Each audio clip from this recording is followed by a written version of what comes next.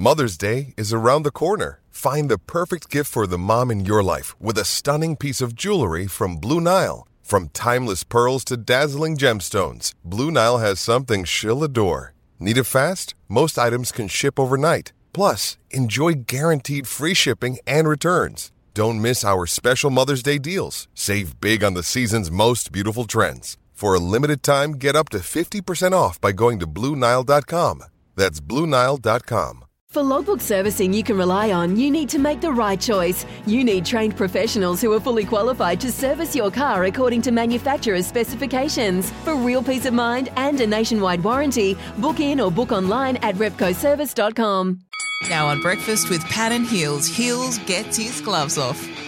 Yeah, thanks, Paddy. I thought I'd have a critical analysis of rugby today. After that Wallabies-England test where the Wallabies, with great character and a lot to do in front of them, did it and got over the line, I don't like the game.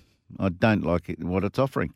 What do you look forward to in a rugby test? Oh, running rugby. I love running rugby. Yeah. When's the last time you've seen running rugby? Right. Mm-hmm. So in these contests, there's nothing to look forward to. It's all tight defence. It's crowded in there because no one commits to the ruck. So many times on the field, lying on the ground, were the attacking team, 3 or 4 of them protecting the ball, and one opposition defender. That's it. No one's committing to the ruck, which leaves 14 tacklers in the crowded back line. And then there's over referee decisions. Are there too many possible infringements in rugby? You know, the old accidental offside coming in from the side, little hands in the rucks. The players are making those indiscretions way too often as well.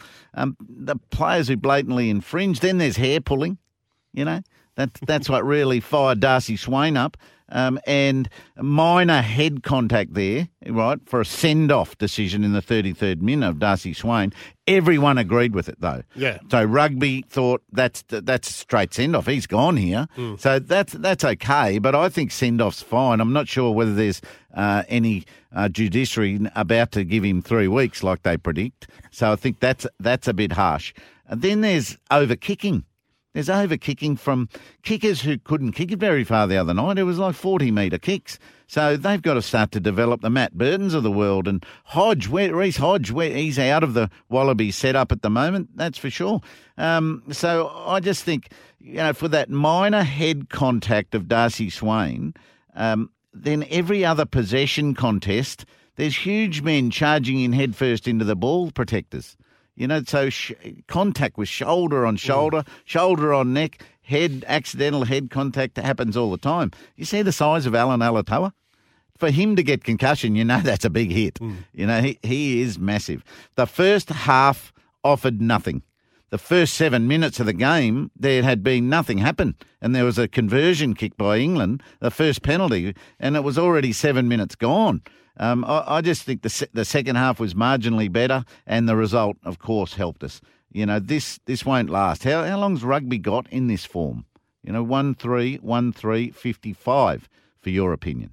Hit me with your best shot. Fire away.